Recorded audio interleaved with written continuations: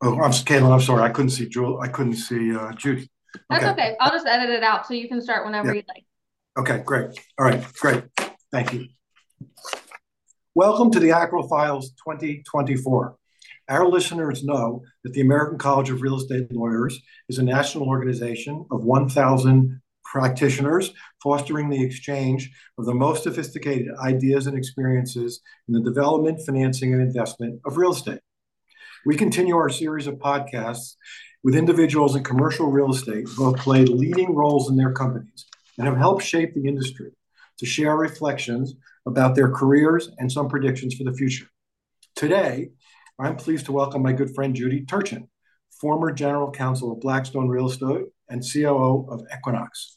Judy also was a real estate associate at Wachtell Lipton, which would be of particular interest to our ACREL fellows. Thanks for joining me this morning, Judy.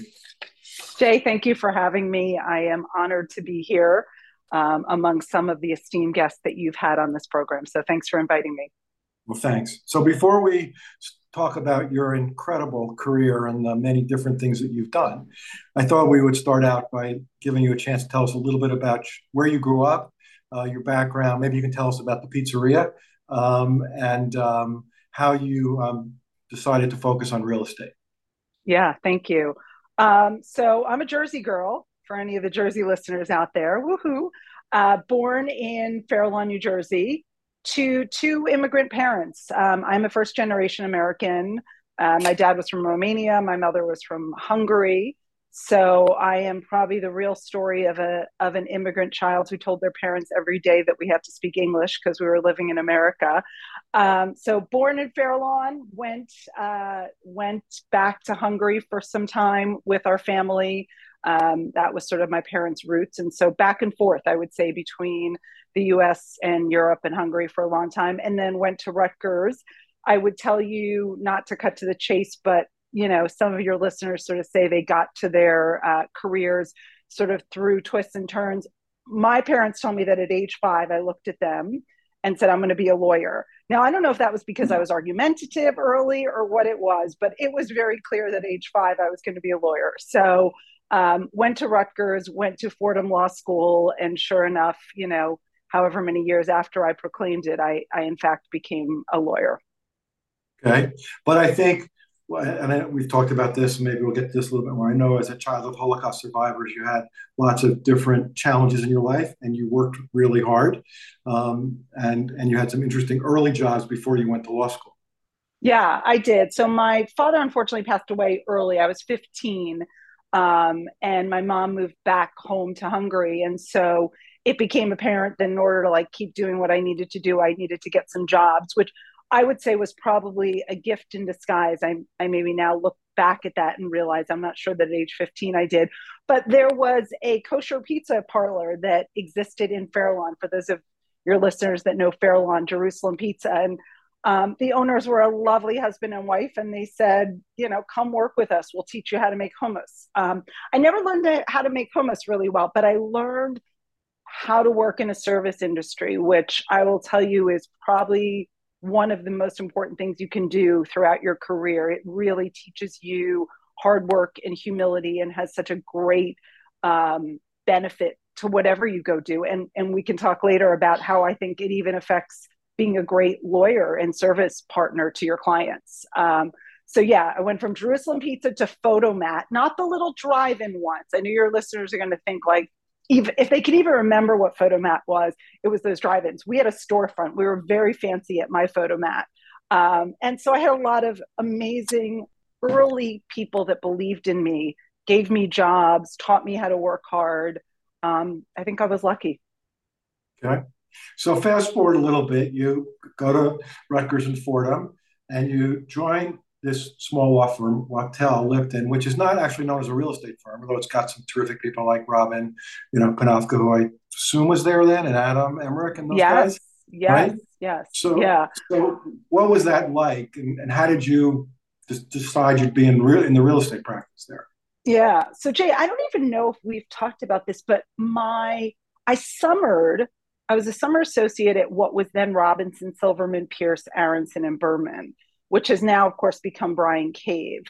And I summered there. I was so fortunate to be offered a summer position. And then when I went back, I remember specifically saying to the hiring partner, what does the firm do well? This is coming out of the economic downturn of the like late 80s, early 90s. And I said, where do we make the most money in the firm? And he's like, what are you talking about? I said, I need to go into a group within the firm that I am going to be sure will not have a downturn and where I won't get fired because I need to like pay my bills. And he said, the real estate group is what we're known for. I had no idea what real estate. I said, put me there.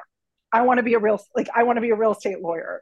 And so I started my career at Robinson Silverman, and it was really that really hands-on learning and a credit to all of the amazing people that were there that gave me the opportunity to then go to Wachtell, not known as a real estate practice, but there were a few partners, and I'll mention many of them by name, who just wanted someone who knew what real estate was already, that they didn't have to train from the ground up. And so that's how I got lucky to be a lateral hire into Wachtell. I kind of knew enough to be dangerous at that point in my career. And did you get to work on like the large real estate M&A type transactions that they typically handle?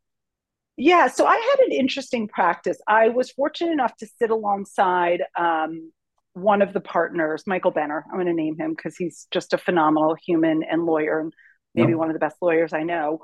He was doing work at the time, really more typical real estate work. A lot of it for Tishman Speyer. Of course, he's in-house there with them now, and has been for a long time. So I had the opportunity to work on what I'll call dirt real estate with him.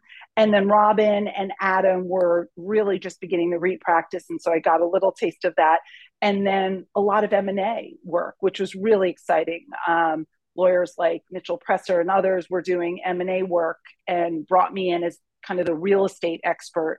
And then I started doing a little bit of environmental law. So I would say I saw real estate from both the large corporate angle as well as literally buying and selling office buildings, financing. So I got a real exceptional view of real estate from so many different vantage points as a result of being at a firm like Wachtell.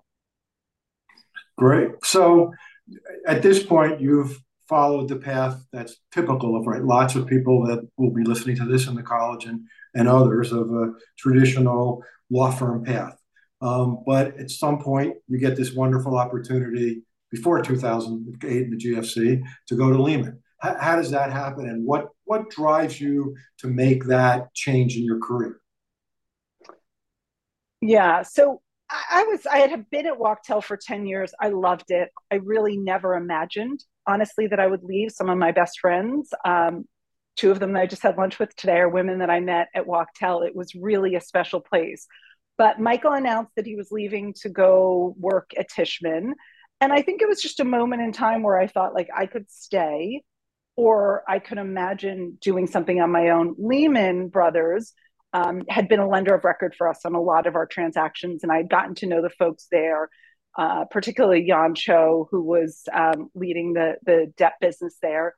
And so I was fortunate enough for them to invite me over to Lehman to be the lawyer of the debt business at Lehman. This is the private equity debt business as opposed to the balance sheet business. And we had an amazing year from 2007 to 2008. We lent a lot of money and we had a lot of fun, and the team was amazing. And I got to see what it meant to be an internal advisor to clients. And it was so different. And I was so fortunate that the team that I was working with was so amazing. And then 2008 happened. I joined Lehman exactly a year to the day that we filed for the world's largest bankruptcy. So some people say I'm lucky. Some people say I'm good. I don't know. It's both. It was a little like jumping on the Titanic. But it was really a seat at the table. It's something that was phenomenally big and certainly bigger than myself. That's for sure. So before we talk about the GFC and those challenges, talk a little bit more about what you were just touching on, that you got to see life from a very different perspective in-house versus your associate days. And of course, we're going to talk about your time at Blackstone and Equinox. You've got this great lens into all these different pieces of the puzzle that we deal with. So as you were moving from being a very successful private practitioner into in-house at Lehman, tell us just a couple of things that you really observed and that helped you in that transition. Yeah, I would say the first and maybe most important thing I learned that then served me well at Blackstone was how to say yes. I think as an outside lawyer, you have the, I would say, privilege, vantage point of being able to point out all the reasons why a transaction or something may not be perfect.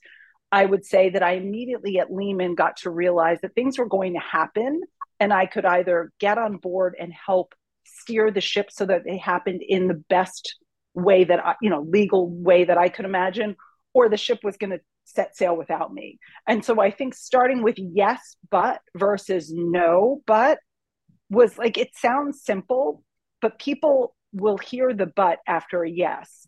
Once you say no, they sort of tune you out.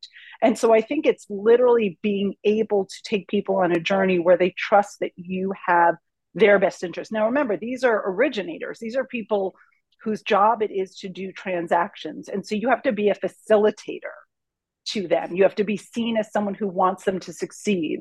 And so I think investing in people, investing in your partners who were previously your clients, it's at a different level than being an outside lawyer. An outside lawyer, you move on to another client, you bill an hour, move on to another client. Here you're sitting with your clients day in and day out.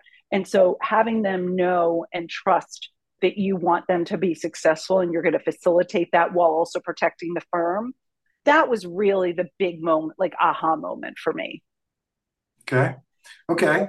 And then you're there, as you say, on the day that you're called back in, I think, for that weekend before the bankruptcy was filed, that Monday or Tuesday. We had people working in the office that weekend on I think, the bidding for what was going on. Yeah, September 12th. Yeah. Yeah. So you're in there, first of at least two major resets that you have worked through. We'll talk about the other one around COVID. But what's it like when the world's coming to cratering around you at what was one of the biggest lenders and underwriters and most important companies in the world on Wall Street? Yeah, I would say when I got the call the Saturday before, I was out of the city. I had friends visiting me. I was with my husband. We were all together, and I said, I got to go. And, I didn't reappear again for another 5 days.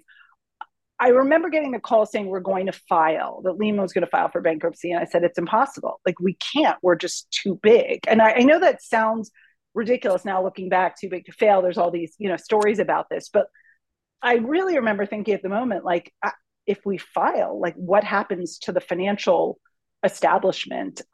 Sure enough, we did. But it was one of those moments where you don't believe it's going to happen, then you find out it's going to happen, and then you have to move very quickly to salvaging the pieces. And I always say it was a horrible situation for those at Lehman who had been there for a long time, many of them, right? Lehman was an institution. For those of your listeners, either they may know people that were there, it was a community. It was really a special place. And so the tragedy of so many people's lives being upended, I would say the juxtaposition for me is that it turned out to be an amazing opportunity for a young lawyer, right? I had only been there a year. I thankfully didn't have much to lose by way of equity and all the other things that folks just saw disappear overnight. And for me, I took it as a challenge to say, like, how are we going to do this? How are we going to pivot from catastrophe and tragedy to, like, let's make something of it? And so it immediately moved to helping our two businesses, one of which was a real estate debt business and the other was a real estate equity business, to figuring out a way out of this mess. And I spent 2 years doing that. And so that was, honestly, from tragedy came so much learning for me that I look back at it as really being some of the formative years of my legal career, figuring out how to turn, how to turn something that's tragic into something that turned out to be a pretty good outcome for the folks on my team. And did you, during that couple of year period during the GFC, were you transitioning from being a legal advisor to a more of a consigliere business advisor? I think that's true. Yes, I would say yes, but when you're going through this, the details matter, right? You're in a bankruptcy, you're trying to work through. What I think I became more of was an expert at finding people who, as outside lawyers, could provide their expertise versus, I'd been taught, whether at Wachtell, like you do it yourself, right? Like if you want something done, do it yourself. I think Lehman, I came to realize, was so much larger than me. And so I had the great fortune of being able to bring in advisors and consultants and lawyers who could help direct me so that I could free myself up to advise my clients. So I think it was a combination of, yes, becoming a consigliere, but as well finding lawyers on my team who I could really trust and respect, who could help direct me so that I could funnel the information up to the business people. And I'm sure there were dark days there, right? Were there times when you thought this wasn't good, you couldn't come out of this, and you're just going to have to, liquidate the whole thing and go home and find your next job? Yeah, I think I remember hearing about, the look through condos and apartment buildings in South Florida, right? I forget what we used to call them, but it was like there was a word for it because they were glass on both sides, and there was zero see-through buildings. See-through buildings. We financed a lot of see-through buildings. And so I remember thinking, a lot about Lehman, but then thinking macroeconomically that like there was going to be so many stalled developments, so many things that needed to be worked out. It was a little bit overwhelming. And I think when times like that happen, you got to sort of go back to like, what can I accomplish? Like worry about what you can change versus worry about what you can't. And I think at Lehman, that's what we undertook. We undertook an exercise of like, how do we make the best out of what is a horrific situation for all involved? And that gave me purpose and that gave me direction. I think otherwise it could have really been a free fall into like beyond tragedy, right? For everyone. I just left Wachtell. Like it literally, the irony is like you walk away from something so great to head to a bank that is at its preeminence in the real estate community. And a year later, as a young lawyer, to find that sort of pulled out from under you, you sort of question like, how did I do this? Like, can I go back? But I chose not to, and it turned out to be a great choice. Okay, so let's just pause for 1 second because I wanted to ask you about this before we talk about the next chapter for you. So you're working,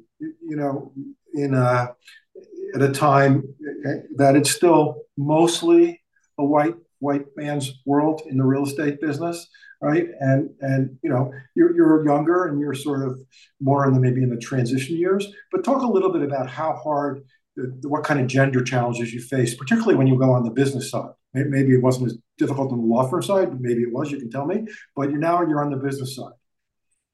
Yeah, I would say it was certainly difficult early in my days.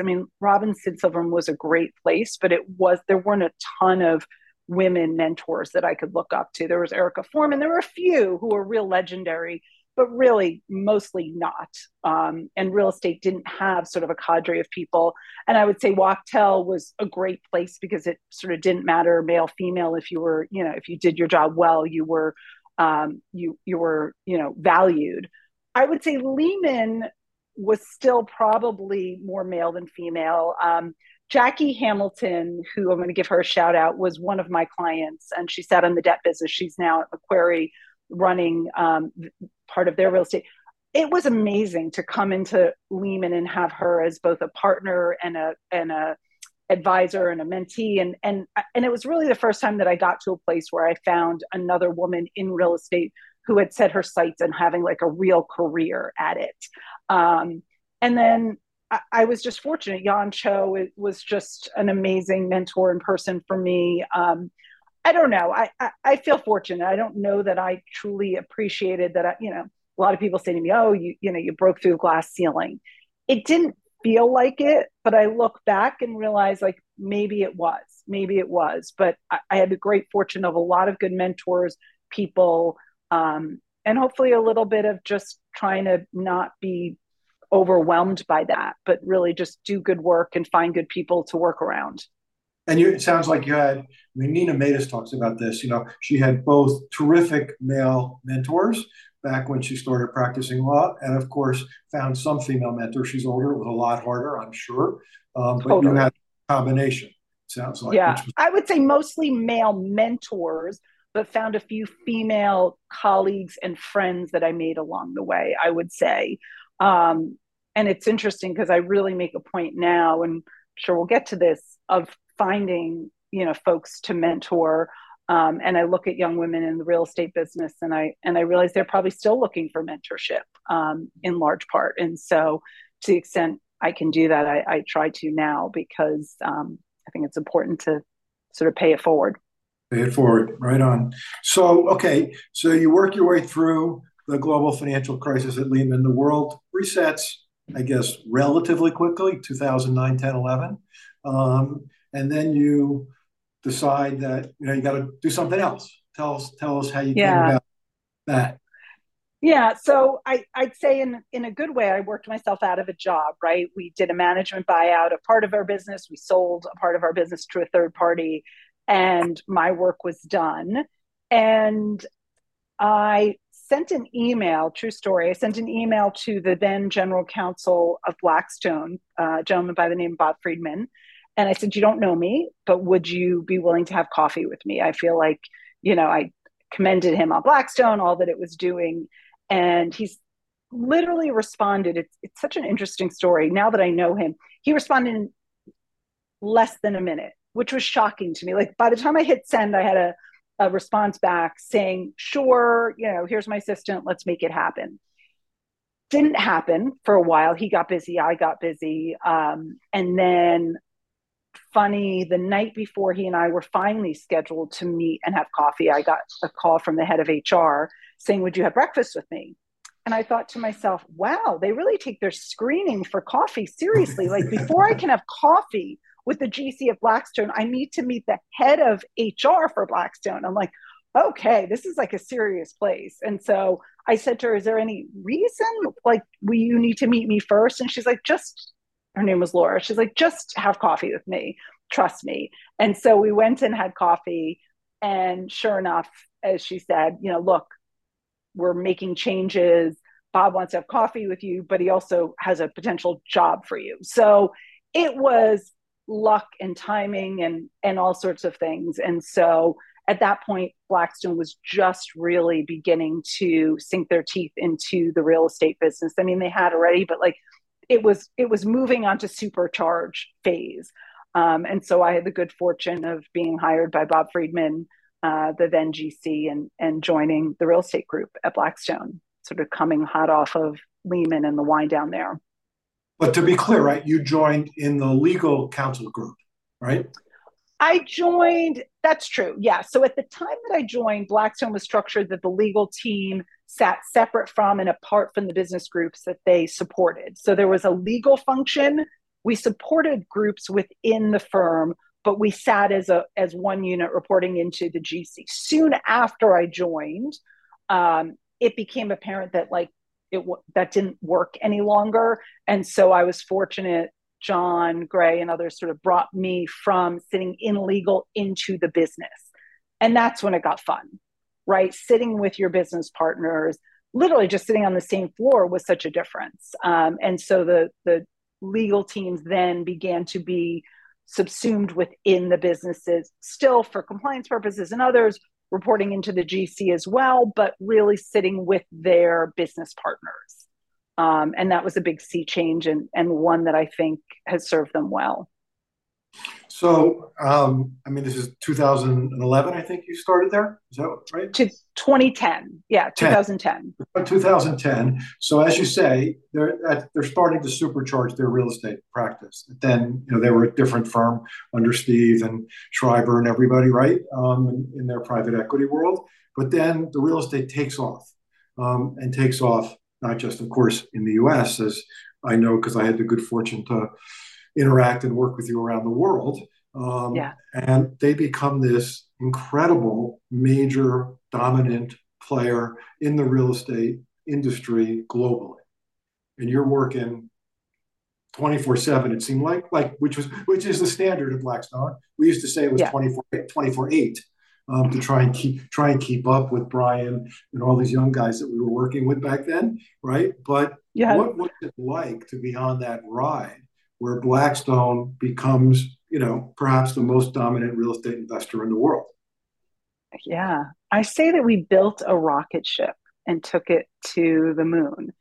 But as you're building it, and I don't build a lot of rocket ships, but I think you don't realize the power of the rocket ship that you're building. And maybe I did. I suspect John did, but maybe I'm certainly not as smart as him. So I didn't realize that we were building a rocket ship. We were having a lot of fun. We were working really hard. We were all learning a tremendous amount. And so I think, again, it was 8 years later as I rolled out of there that I realized, like, wow, I've been on a ride. Like, this is amazing. But at the time, again, it's sort of like Wachtell. Everyone says, Wachtell, they work so hard. We work so hard. Yes, we do. But as someone says, like, if you love what you do, you never work a day in your life. I don't know. I've always loved what I've done. And so for me, it's never about the hard work. It's like, who am I doing with? It's that 2 a.m. test that we say, like, if you can sit next to someone at 2 a.m. and still like them, like, you're happy going to work. And everyone passed the test. Talk about the challenges. I mean, you were at a focal point in so many ways because you were the chief legal person and trying to keep, we were your eyes and ears out there, we thought lots of times, but we were not the only ones, obviously. How did you manage a global business that really went around the world?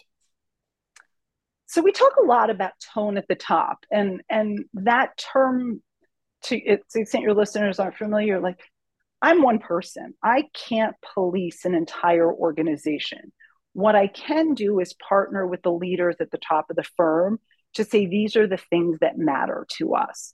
And I had the great fortune of having a leader like Steve at our organization who really did set the tone early on for the firm to say that this was a firm that was going to put priority on people doing the right thing always, at whatever cost that was.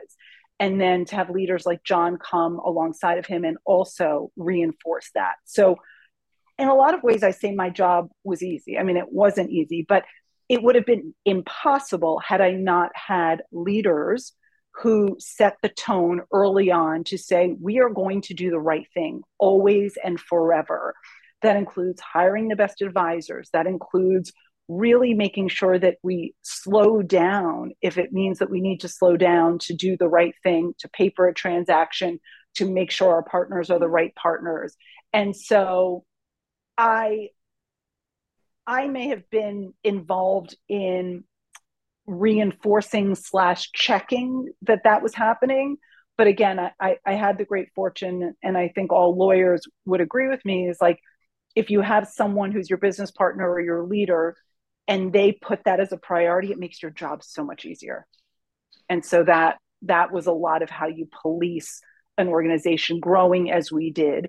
And then that begins to be just the culture and the expectations. And so that as we grew into London and into Hong Kong and into Tokyo and into Australia, it was always making sure that people understood that was the expectation. Like, I used to say, we don't do business differently in, I don't know, whatever you want, Tokyo or Hong Kong, or right. We do business the same way, which is the right way.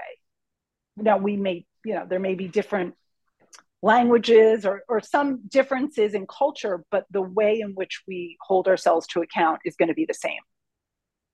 Right, and your reflections, right, that demonstrate, right, leadership matters, right, and it's starts at the top, and then you go down to the next level, even under John, right, where you had Kathleen, Frank, Ken Kaplan, all these amazingly talented. I mean, everybody was smart, but it was a lot more than being smart and keeping your own internal people motivated and on the right track, and your external advisors knowing what the expectations were. Right. And look, yourself included, we had the best of the best in terms of external folks. And I agree, it's self-selection in part, right? You begin to create an organization where, as you mentioned, all of those folks, everyone understood that the organization was only the sum of its parts. And we all had a responsibility for that. And that's where it's really exciting, because you feel like you're making a difference. Every day when you show up and do the right thing, you're making a difference in how the organization is perceived by advisors who want to work with you, partners who want to do business with you, the market, if you're a public company. So those little bits, each person has a stake in that. Right. And it's also, just as you were talking, I remember one of the first things you told us, which was very, very clear and should have been obvious, right? Everybody knows the principal outside counsel for Blackstone is Simpson, and Simpson doesn't have the breadth, it has the amazing talents. But the advice you gave us at the very beginning was be sure to play nice in the sandbox. Yeah. Right. And it was obvious we weren't, nobody was going to displace those guys, nor should they. And working together in the trenches with you and your team and with Simpson and their folks always turned out just the way you say. The sum was, much greater than the sum of its parts was the whole. It was a terrific, terrific ride for anybody that had the chance to be involved. Yeah, I don't remember. Now that you say it, I sort of have a memory. I believe play nice in the sandbox applies in life, right? Like it Right. is a long game. And so I think about whether it's my career or whether it's young people coming up. And I always say you can choose to fight every point, or you can choose to be smart, figure out the points that matter, and kind of let the rest go so you live to fight another day. And I just think, I think you and I sort of share that. And I think when I said that to you, I think it was probably apparent you wouldn't have been on the team with us if I didn't know that to be true about you. And so I think you and I sort of share that philosophy, and it's why we've stayed friends all these years. So Right, right. But I would just say one thing I've always said to younger lawyers when I try to do my mentoring: play nice in the sandbox is definitely the right life philosophy, but you have to do, as long as it's inside the professional ethics bounds, what your client wants you to do. So if your client says, I want you to win every point, then if you can't follow that guideline, then you're not the right lawyer for that client. And that's out there. It happens, but they're not as much fun. And when people want to walk away from negotiations and deals feeling like everybody's won something, and then we can continue on. So I just think it was a great privilege to work with that team of people and get to be on some wonderful cutting edge transactions. So you spent 8 years of your life in this great organization, and once again, Judy Turchin decides I need to do something else, and come over to the other side. So talk about how that sort of came about and how you ended up at Equinox. yeah. So at some point during my career at Blackstone, I started doing administrative work for the real estate group. So moving beyond legal. And that was my first. I think once you move outside of a firm, you begin to be more administrative in function as a lawyer. But this really was a deviation at Blackstone as the chief administrative officer, doing everything from comp to offices. And it piqued my interest and curiosity, and it gave me a view of the business from a different vantage point. And I think I must have honestly really liked it and enjoyed it, because at some point in 2017, I began to think, like, I've been a practicing lawyer for a really long time. Could I transition? And I went back and forth for a very long time. And most people, I'll be honest with you, said it's really hard. Once you're a lawyer for 25 plus years, like it's hard to leave the law. And I said, okay, I hear you. That's never scared me. Like the harder it is, probably the more I'm intrigued by it and challenged by it. And so I set about trying to find an opportunity that was going to be non-legal. And as I'm likely to do, I reached out to the folks at Equinox, as I did at Blackstone, and said, hey, would you have coffee with me? By the way, the worst that someone says to you is no. That is like one of the themes of my life. Like, you ask, and if politely, and if someone says no, fine. But if they say yes, like, you just won. So I was fortunate that Equinox said yes to coffee. And I was fortunate that they said yes to hiring me. And I got a chance to pivot away from being a lawyer to an entirely new career. And yeah, be careful what you wish for. It was a big pivot.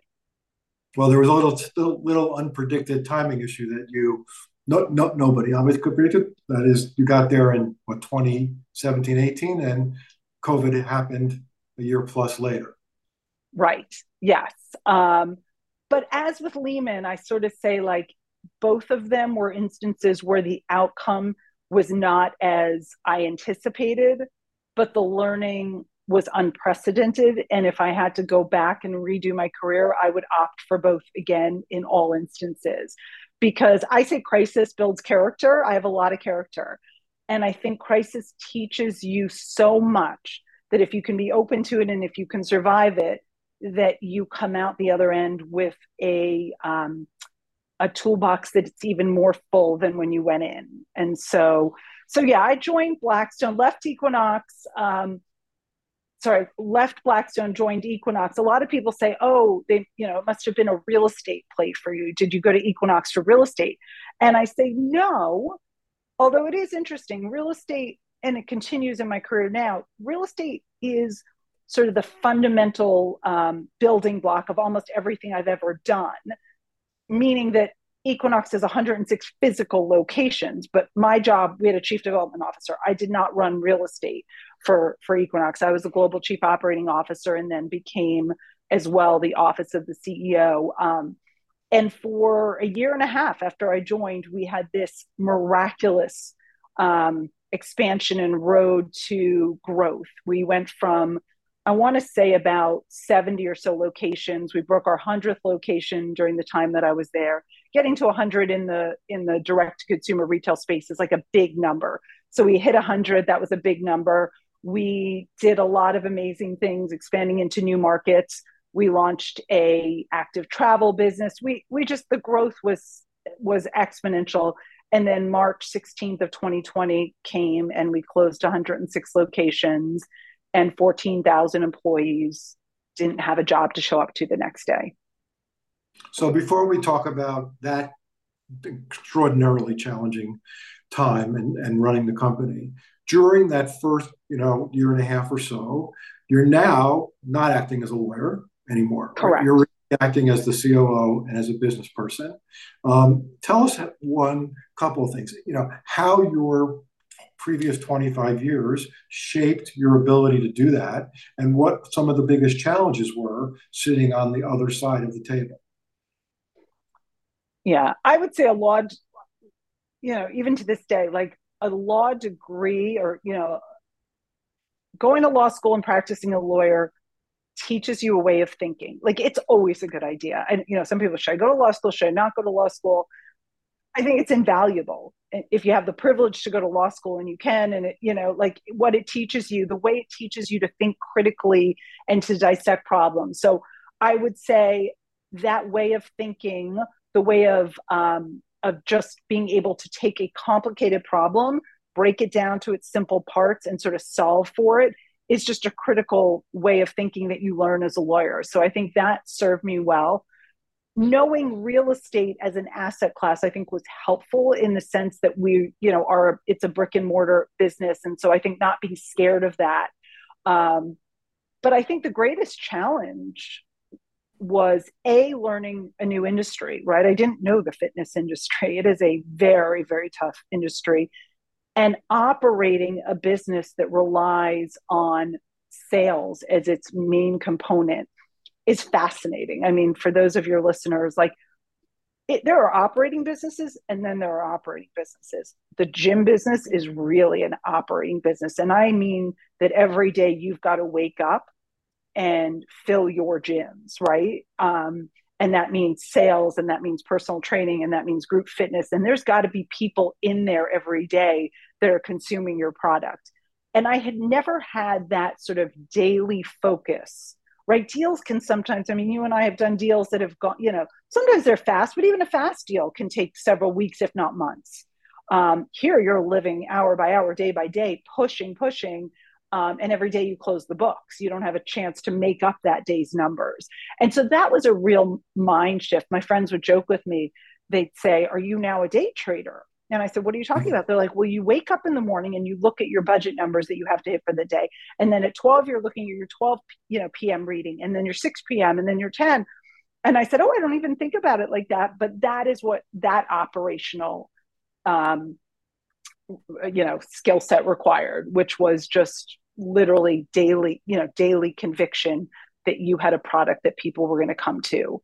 And so that was just very new for me. Mm-hmm. And that was Great. drinking from a fire hose. That was for sure drinking from a fire hose. Right. But awesome. You didn't have time to transition slowly in this one, right? No, for sure. No, there was no transitioning slowly because, the numbers don't wait for you to learn how to do it. Now, look, I had the great fortune of having a brand that had already been established. So I wasn't creating a brand while at the same time as running a P&L, but still there was so much to learn. Plus a team of 14,000 to get to know, which was super important. So learn the business, know the people, don't make mistakes. It was a lot. It was a lot. But an amazing opportunity at the same time. Okay, so let's go forward now to the last biggest challenge that you've had. I won't say the last one you'll ever have, but surely the last biggest one, which was, as you said, March of 2020. You shut down 106 businesses, and of course, you don't know how long it's going to last. I mean, as we look back now, right, that has to be one of the most amazing things, that how people dealt with it over 12 months, 24 months, long periods of time, never really knowing when you were going to go back to I won't say back to work, right? Back to the office. Yeah. It's funny. I look back and I think our first re-underwriting of the business, I think maybe we forecasted like a closure of 4 weeks, 6 weeks. We were closed up to 18 months in some jurisdictions. I mean, we really talk about not knowing what you don't know. We really had no idea. And these were smart, excluding myself, there were a lot of smart people around this table, right? None of us really knew. We hired the best and brightest in the sciences, doctors to help us think, like, how long does a pandemic, no one had any clue. So we were really shooting in the dark with, and most importantly, we had employees who were really depending on us to reopen our doors.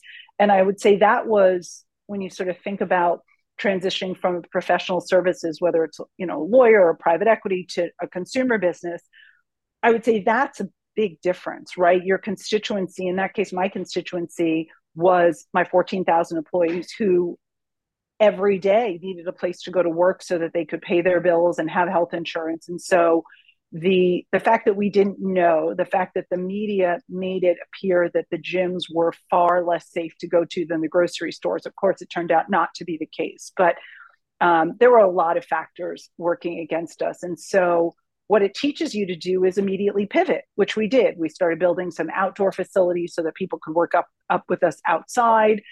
You have to move quickly. You don't have the luxury of thinking and overthinking and running them. You have to move quickly to try and save a business. And so I think it's that thinking that I look back on and I sort of say, like, nothing could have prepared. Like, I don't know that what I could have known to have prepared myself more than I did. But I think Lehman helped in a lot of ways because I had been through a crisis and had seen what that was like. And so there was a little bit of using Lehman as a way to perhaps prepare myself. I don't know, to the extent anyone could be prepared. Did you have, for the law firms, one of the, I would say, most important parts of the pivots to continue to be able to do business, which everybody had to do, were the very good technology platforms that the big firms had, for sure. And without that, it would have been impossible to keep going without many hiccups, which I think we generally succeeded to in the industry. Did you, as you said, you pivoted to outdoor stuff, I'm sure, to virtual, classes and training and all that. Did you have in place a good technology platform to help you do that, or were you really building from scratch? Yeah.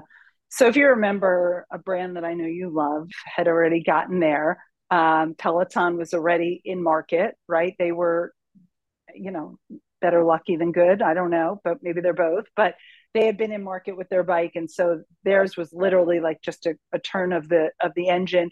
We were not. Part of, and to this day, maybe I'll be proven right. Like, part of the beauty of what we did was the in-person component, which now, of course, following COVID, we realized that like the human connection, there's no substitute for it. So we did have some, media presence, but not in any way, shape, or form of the size and scale that others did. And so we pivoted quickly and stood that up and stood up a media business. And we met the consumer where they were, which was working out in their basement. And we figured out a way to come to them. But it was, it was always the belief that we would come back to being together, right? We knew this had to, at some point, hopefully, vaccines or whatever come to a close. But yes, you've got to pivot. You've got to meet your consumer, your client, whatever it is, where they are. But I think you also need to stay clear in sort of what is the fundamental pillar of your business, right? Even law firms, right? We are an entrepreneurial, we teach by virtue of being together. We exercise because we're together. Like, I think if you know that to be sort of the fundamental precept of how your business succeeds, you need to stay constant in that while also ideating along the way. Yeah. Well, look, we could talk for hours about just that chapter of your life. I want to at least give you a chance before we close to also say, okay, I know that you've combined a lot of the pieces of the puzzle for your career in the health and wellness space. But what's next for Judy Turchin? What are you doing now? So I stepped down from Equinox, set up my own advisory business. And so I sit at the intersection of, I would say, real estate, consumer wellness. Real estate, I think I've come to learn, is, again, sort of the basic premise of like almost every business that I've been involved with. And so I now have the good fortune to sit on a few private equity sponsored boards, including Suntex, which is a marina business that I sit on for Centerbridge, a medical aesthetics business for a company called Of Me. We've got 27 doors. We're expanding. And so you see, one is medical, one is marinas, but again, the underlying thesis is real estate. I just joined the board of a hotel company, hospitality. So for me, it's trying to figure out, how do you weave real estate, wellness, and the consumer together? Because I think one of the things coming out of COVID is that those three things are more closely associated than I think we ever thought would be the case. And so helping private equity, helping companies have deliver to the consumer those three components in a really cohesive manner is maybe where my expertise lies. Okay. Well, I'm quite sure that you'll continue to have great success in the next professional chapter. And as I say, we could talk for a lot longer, but I've taken a lot of your time. So let me just close with a couple of questions for you. So what would you say is the best business advice that you've ever received? Great question. Best business advice I've ever received. I would say there's maybe, I'm going to answer with two. One is, a good deal with a bad partner is a bad deal. And two is, you can work harder or you can work smarter, but you should probably work both. And so I would say that's some of the, I've gotten a lot of good advice, but I'll just throw those two out there. Those are great. So here's another one. I've asked people, if you were to post on one of our boards at the next meeting of the American College of Real Estate Lawyers, your advice now that you would give to that crowd of 300 highly skilled professional real estate lawyers, what would that be on one PowerPoint slide?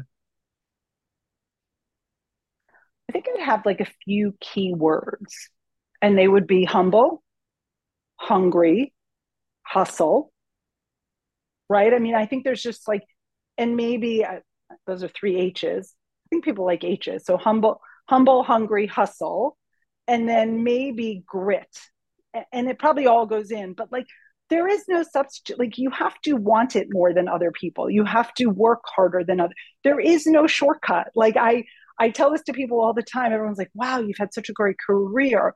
I said, I've worked my ass off. Like I don't know if I can say that anymore, but like I've worked hard. Like it didn't come to me, right? So people think there are shortcuts. There are no shortcuts. Be really humble, be willing to learn, ask people for advice, and then work harder than anyone else in the room. Okay. So that's great advice, and I'm sure it'll be greatly appreciated by everybody who listens to this interview. So, Judy, I want to thank you for taking the time because I know you're busy and you got a lot going on. I've really enjoyed having the opportunity to explore lots of things that we've talked about when we're together and to share your great insights with the college and with everybody who gets a chance to listen to this podcast. So, thank you. Well, Jay, it was an honor. Thank you. Thank you for being a great friend, advisor, all those years and continuing to be so for me. So of my mentors, you are certainly one of them. And so I know I didn't mention that in the beginning, but really thank you for all of your guidance, friendship, and mentorship. Thank you.